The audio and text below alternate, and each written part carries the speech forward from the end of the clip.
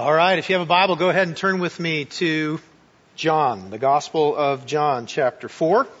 I'm going to read verses 1 through 26 as we continue our sermon series called My Life is Not My Own.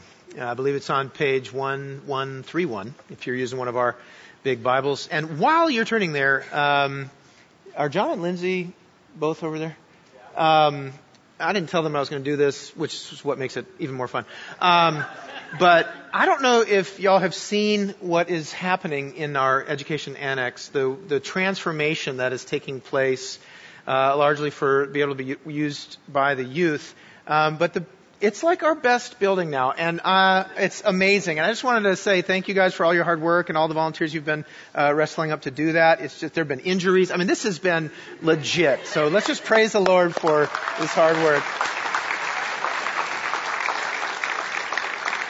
Amazing, amazing blessing. Thank you, guys.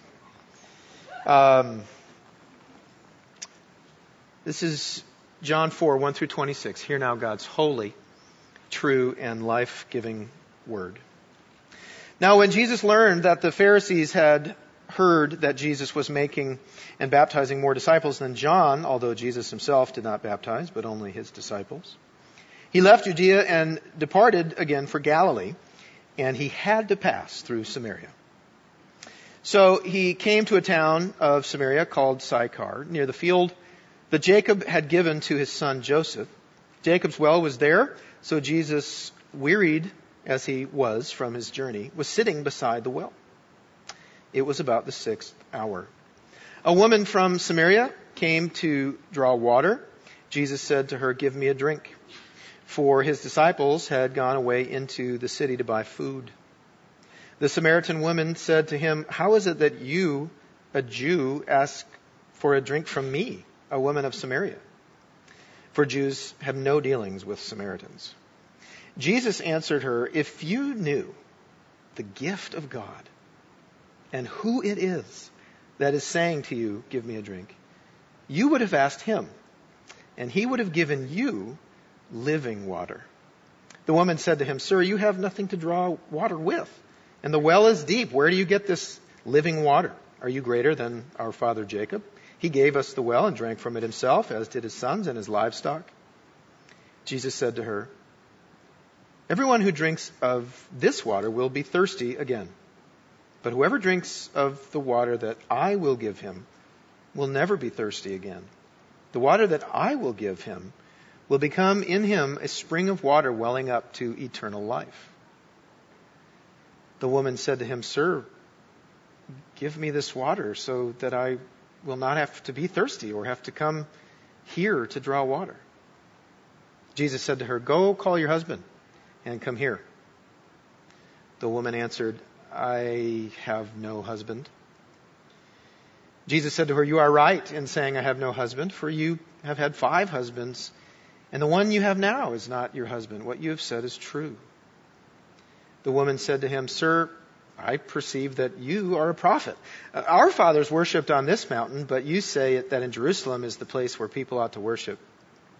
Jesus said to her, "Woman, believe me, the hour is coming when neither on this mountain nor in Jerusalem will you worship the Father. You worship what you do not know. We worship what we know, for salvation is from the Jews. But the hour is coming and is now here when the true worshipers will not worship the Father, when true worshipers will worship the Father in spirit and truth. For the Father is seeking such people to worship him. God is spirit, and those who worship him must worship him in spirit and truth." The woman said to him, I know that Messiah is coming, he who is called Christ, and when he comes, he will tell us all things." And Jesus said to her, "I who speak to you am he." This is the word of the Lord. Let's pray. Lord, there's no doubt in my mind that that flash of light and the light going out when I was speaking those words of Christ is no coincidence.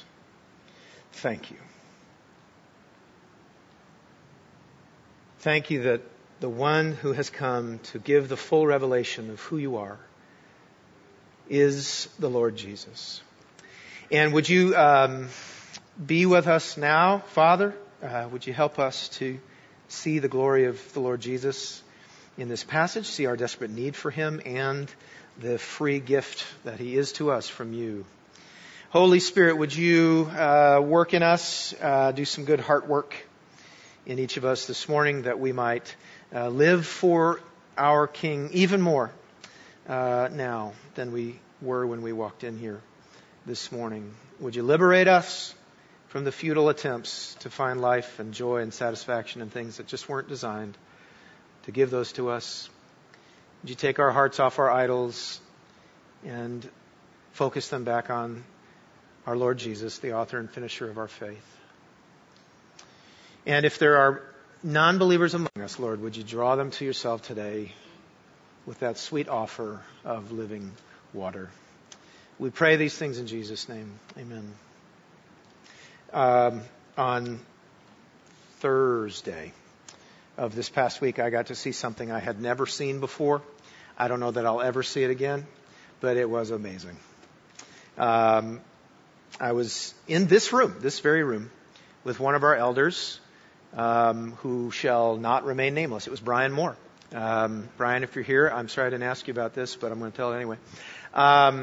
So Brian and I were in this room, and all of a sudden we realized there was a gecko on the steps. Okay? Now, I've seen a gecko before. That's not the good part. So we see this gecko. We barely see this gecko because it was camouflaged, because they can do that. And we were remarking, hey, there's a gecko. And I said to Brian, it's unfortunate that the gecko is in here because he's going to die.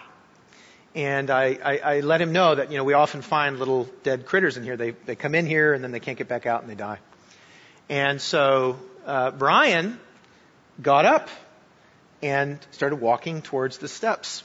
And then ensued the most incredible pursuit I've seen in a long time. Brian, full-grown man, was jumping through the air, grasping at this little gecko, which was faster than him. So then he would have to jump over here and grasp over here. And this went on for, I think, like 3 hours in my mind. But it was actually probably about 8 seconds. But either way, he worked so hard. And then he finally got his hands around that little guy and walked over to the door, opened the door, and let him go free. And that's good because just like in your home, every once in a while you find the dead, hard, dried carcass of a lizard or whatever. That happens here too. In fact, it's not uncommon for these creatures to kind of come in here and get stuck. Right? We've had lizards, obviously we've had geckos, we've had frogs that we found in here. I chased a bat around this room one time. Don't recommend that. And one time we actually saw a giant snake in here. Okay, never found it. So, heads up. I know you wish I was kidding. These things, they come in here and they don't understand that once they're in here, now they're in a place where number one, they're trapped, and number two, they're not going to be able to get what they need to survive. They come in here, whatever they're thinking, I don't pretend to know what a gecko thinks, but they come in here and pretty soon now they're in a place where what they need to live and to thrive is not there. These little creatures come in here and then they're going to die unless there's somebody like Brian who will chase them down and take them to a place where the things that they need actually exist.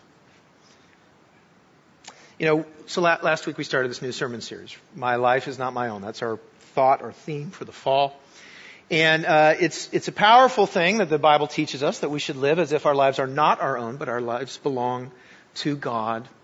We looked at 2 Corinthians 5, 14 and 15, where Paul talks about how the love of Christ controls us, really restrains what's wrong in us so that the good part of us, the new creation part of us, can go free. And we talked about how he said in that passage that Jesus died for us, but not just so that we could be forgiven of our sins and reconciled to God fully and permanently through faith, but also so that we would no longer live for ourselves, but rather we would live for Him, the one who has died for us and was raised, has paid for our sins so that we can be declared righteous. And so we're thinking about all fall. What does it look like to shift from sort of the natural self-centered life and the life that our society tells us to live? Your life is your own. That's the message of our culture, our society. What does it look like to shift from that to a Christ-centered life? To not live for ourselves, but to live for Him who died and was raised for us. And a big part of living for Christ is understanding the incredibly important role of worship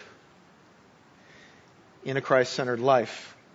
And actually the freeing power of worship in a Christ-centered life. It's good news that our lives are not our own. And we're going to be talking this morning about worship and how Christ-centered worship is the means through which God gives us those things that we know that we need, that we feel that we need. It's through worship and our growing relationship with Him that all those thirsts and hungers that we need are met. That only He can meet them, and so He does. And He does that largely through worship. We, like those little creatures, go places looking for things we need, but those things aren't there. And Jesus today is going to tell us to get our eyes on the one who has all that we need, all our souls thirst for. So Christ-centered worship, the means through which God satisfies our souls. I want to talk about three things. Worship when life is your own. So what is our worship life like if we just do what we want, if we just kind of live for ourselves like society teaches us to? Number two, we'll talk about worship when life is not your own. We'll see Jesus redirect the worship of this woman at the well. Very, very beautiful. And then third, Christ-centered worship as a way of life. Okay? Worship when your life is your own. Worship when your life is not your own. And Christ-centered worship as a way of life. Let's talk about worship when your life is your own. And simply put, this is one of the hardest things for us to bite down on, especially in our society. But the reality is, everybody worships. It's like that David Foster Wallace quote that Stephen read. We are by nature worshipers. And now I don't just mean Sunday morning worship or like your personal private devotions. I mean worship in the big, grand scheme of things in terms of like what we're living for. We as human beings, we naturally are going to worship something. We're naturally going to give something in this life or some things in this life a tremendous amount of worth. Okay? That's actually what worship means. It's to ascribe worth to something. Our English word worship comes from two Old English words, worth-ship. So to worship something is to show it its worth-ship, to show it how worthy it is. And we do this by nature. We will ascribe worth to things. But we're different. Different people ascribe worth to different things. For example, in 2017, somebody bought a Leonardo da Vinci painting called Salvator Mundi for $460 million. It's the largest sale of a painting in the history of the world. Somebody thought that painting was worth, they would ascribe the worth of $460 million to that painting. Now, I wouldn't. I'm sure it's awesome. But I wouldn't. But I would ascribe, and I do ascribe worth to things that are not God. And so do you. This is part of what the fall did to us and why we need a redeemer, we need a rescuer, because we will, by nature, it's very easy, we will begin to ascribe worth to things that can't fulfill our desires, can't satisfy us, and really aren't worth as much as we are actually believing them to be. Jeremiah 2:13, as we've heard this morning, it says, "My people have committed two evils. They have forsaken me, the fountain of living waters, and hewed out cisterns for themselves, broken cisterns that can hold no water." Now, that's in the Old Testament, and so it's really both the messages in both Old and New Testament that that's what we do. We have this tendency to ascribe great worth to something other than God, to live for it, to assume that once we have it, we're going to be great, or to assume that if we lose it, everything's going to be over. We do this by nature. That David Foster Wallace quote is sharp because it hits home. Another thing he said there, if worship your intellect, being seen as smart, and you will end up feeling stupid, a fraud. always on the verge of being found out. It's really amazing that this non-religious man really had tapped into the human condition. That we continually place great worth on things that can't actually deliver what we think they will deliver. And sometimes we make great sacrifices to have those things.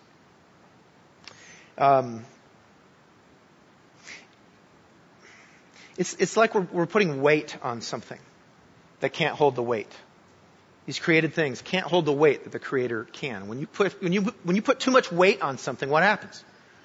It's going to let you down.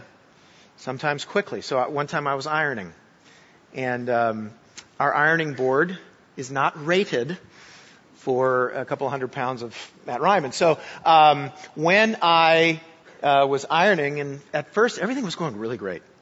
But then, I don't know what for some reason I put a lot of my weight on it to reach for something or whatever, and that thing broke into 1,000 pieces. It fell down, I fell down, the iron fell down, something else I had on the ironing board fell down, everything just went crashing down. It was early in the morning, so everybody was awakened awkwardly and uncomfortably, and I was just like, I'm okay!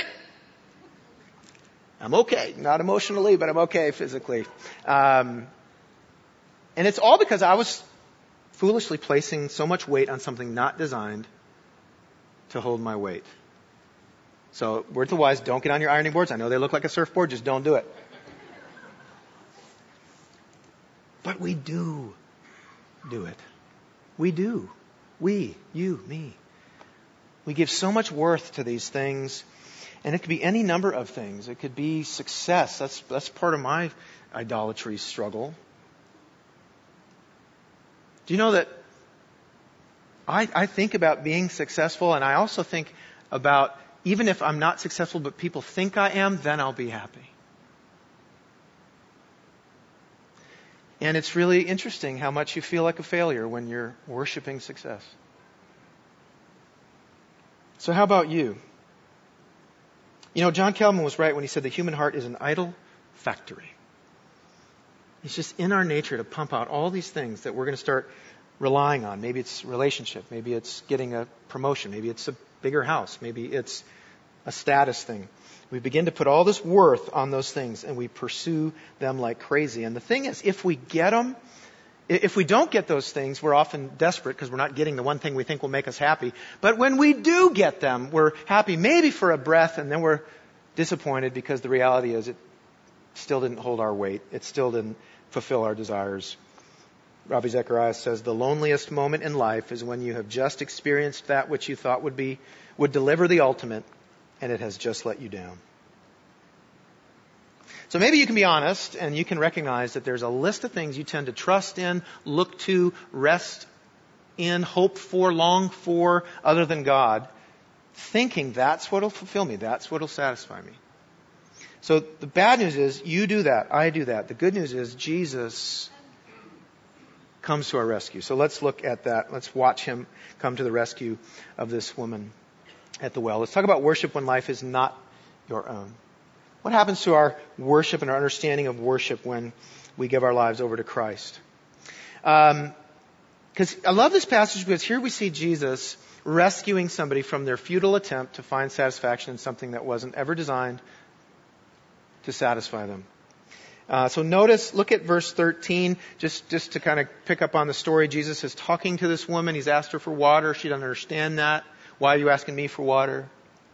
And he says he has this living water. And in verse 13 now, he's really going to get her attention. He's going to get her interested in this living water. It's different than anything she's ever heard of. Look at 13.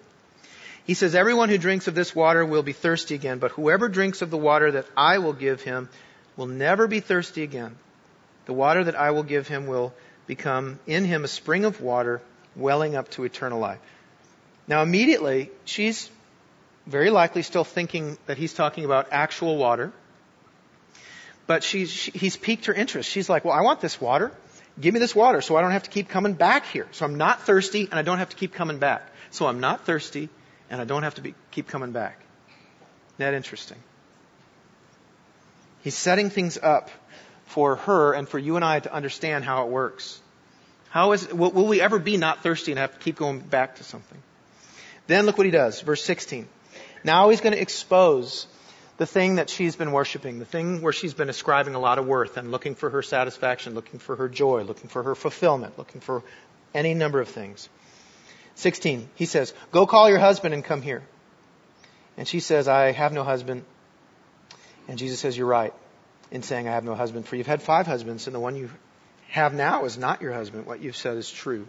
Now, to be fair, in our society, like pointing out something like this is probably a little awkward. Why are you doing that, Jesus? It was so great talking about water. Let's go back to that. But he's at work here. She wants the idea, she likes that idea of water that will quench her thirst. Now he's going to point out her real thirst and how it's being unmet. And so he's pointing out to her that she seems to put a lot of stock in relationships with men. She's tried once, twice, 3 times, 4 times, 5 times. She's on her 6th round. And this is not a place, to judge her, because she's just like us. May not be relationships, but it's something else. But here's the king, pointing this out, not to shame her, but to deliver her, to rescue her. You're putting all your worth in something that is not satisfying your soul. That's why you have to keep going back. You have to keep going back. You have to keep going back, and you're still thirsty. And so then he goes on and he says in 21, and he's going to point her to him, to God. "Woman, believe me, the hour is coming, and when neither on this mountain nor in Jerusalem will you worship the Father." She had asked about where to worship. And he says, "You worship what you do not know. We worship what we know, for salvation is from the Jews. But the hour is coming and is now here, when the true worshipers will worship the Father in spirit and truth. For the Father is seeking such people to worship Him. God is spirit, and those who worship Him must worship in spirit and truth." Now, don't get him wrong. Jesus is not saying God is out looking for, hey, I'm going to go looking for people worshiping in spirit and truth, and then I'm going to gather them in. That's not what He's saying. God is seeking people so that they can worship Him in spirit and truth. Now, we could talk all day about what the scholars think Jesus means when He says worship in spirit and truth. Okay, I'm going to give you one thing that I think fits. He's talking about, when He says that God is spirit, He's referring to the fact that God is spirit. God cannot be seen. Okay, we worship a God we cannot see.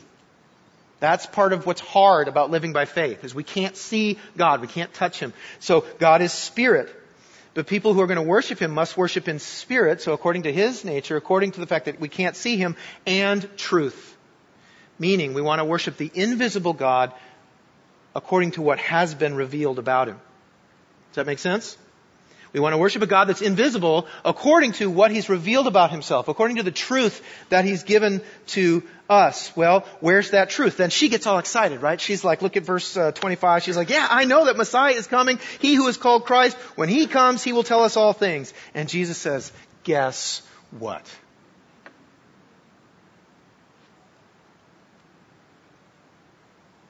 And one of the things that we have to recognize here is that Jesus is showing Himself here to this woman to be the full revelation of who God is. And it's not just here.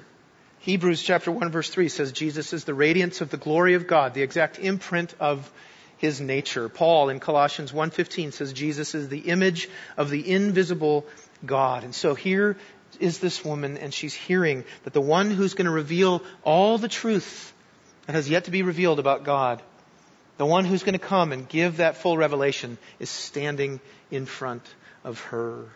And He's standing in front of us right now in the Word of God. And what we're seeing then, thinking back to the living water, now it's probably clicking in her mind. Maybe it's clicking in your mind. Oh, so wait a second.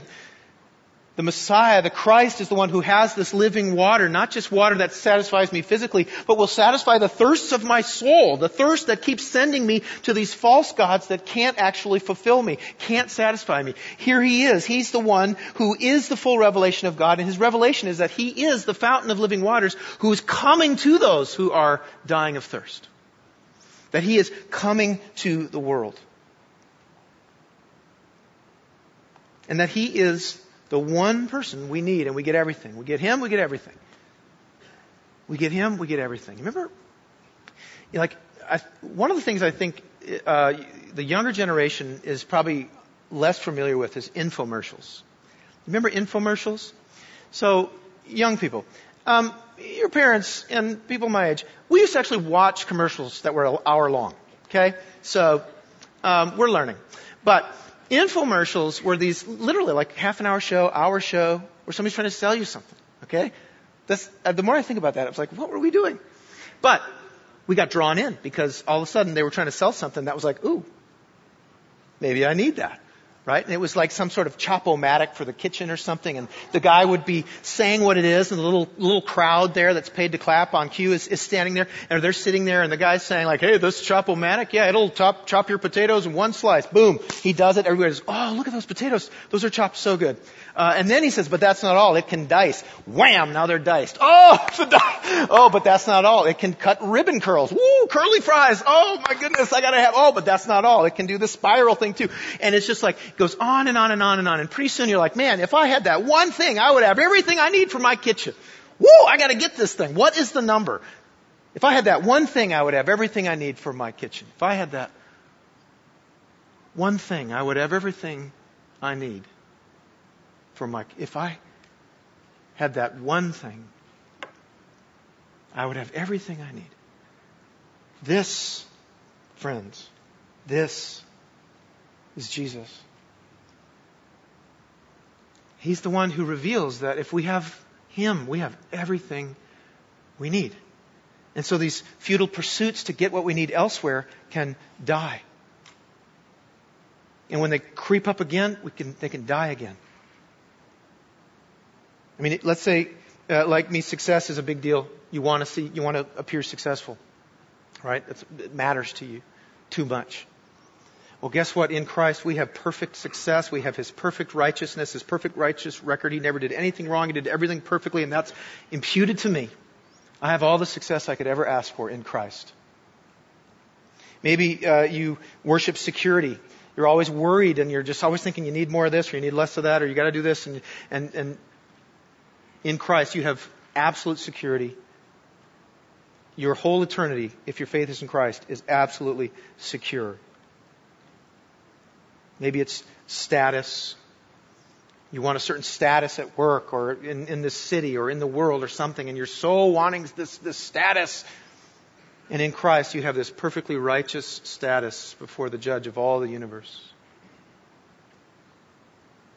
You get it all. We get it all.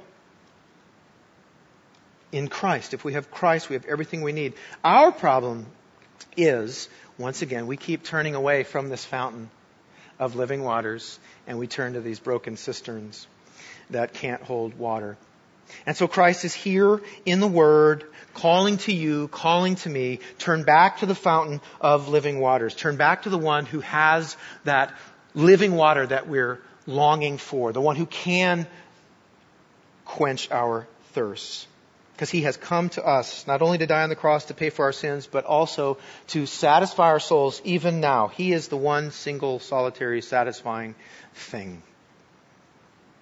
Repentance looks like realizing that you're putting worth on these other things, turning away from that and choosing to pursue Christ and to grow in your relationship with Christ and to be a full worshiper of Christ. And so, thirdly, let's talk about Christ-centered worship as a way of life quickly. I just want to say a couple things. How do we make this practical? Well, one of the things is to really understand that we worship, like the big picture worship is meant to be pictured in our coming together on Sunday mornings. If we want that real freedom of the Christ-centered life, if we want that real freedom of drinking deeply from the grace that God gives to us in Christ, corporate worship on Sunday mornings is absolutely important. Like we want to be here for ourselves, but also for one another. It's amazing what God does when we're gathered together in His presence, listening to His promises. And that's really important. And it's informative too because it teaches us not only are we in God's presence when we're worshiping Him, but then there's patterns of worship, right? And we can take those patterns, and those very same patterns can be utilized in our day-to-day worship, either in our family or in our personal worship. personal devotions.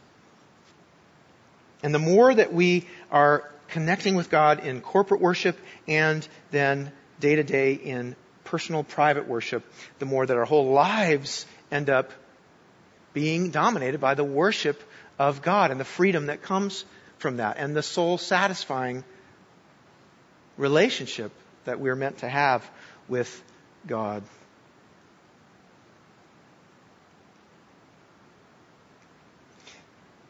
So if we will let Jesus point out through the Holy Spirit, what are the things I'm worshiping? And then turn our hearts to Him and commit ourselves to being together in corporate worship, to building your devotional life. We're going to be having some stuff that will help you with that. And really learning to walk throughout the whole day, being a worshiper of God, adoring God with your thoughts, confessing your sins, reminding yourself of His grace, preaching the gospel to yourself, spending time in His Word, praying to Him. All these same things we do in corporate worship and in private worship, we can do throughout our day. And what happens is we end up spending our energy pursuing the one person that will actually cause us to rejoice and to be satisfied. You know, somewhere there's a little gecko telling his friends, you know what, guys? I was in that big Costco-looking box thing, and I was stuck, and I was going to die. But praise Brian. Here I am, free. And when you and I forsake the cisterns we've been digging and turn back to the fountain of living waters, more and more and more, we find ourselves telling our friends, hey guys, I was stuck, giving too much worth to something that could not satisfy my soul, and praise Christ. Here I am, drinking deeply of the living waters and feeling full. Hallelujah. Let's pray. Father, let it be so that we would drink deeply of the living waters through worship as a way of life, through worship on Sunday mornings, through worship in our families and in our private devotions. And would we keep drinking? Would we stand there with our mouths open, forsaking these broken cisterns, worshiping things that cannot satisfy? Because we know that Jesus not only paid our debt, but now is delivering us from the very things that caused us to do all these sinful things. So forgive us for our sins, but also, Lord, give us grace to drink of the living water of Christ. In His name we pray. Amen.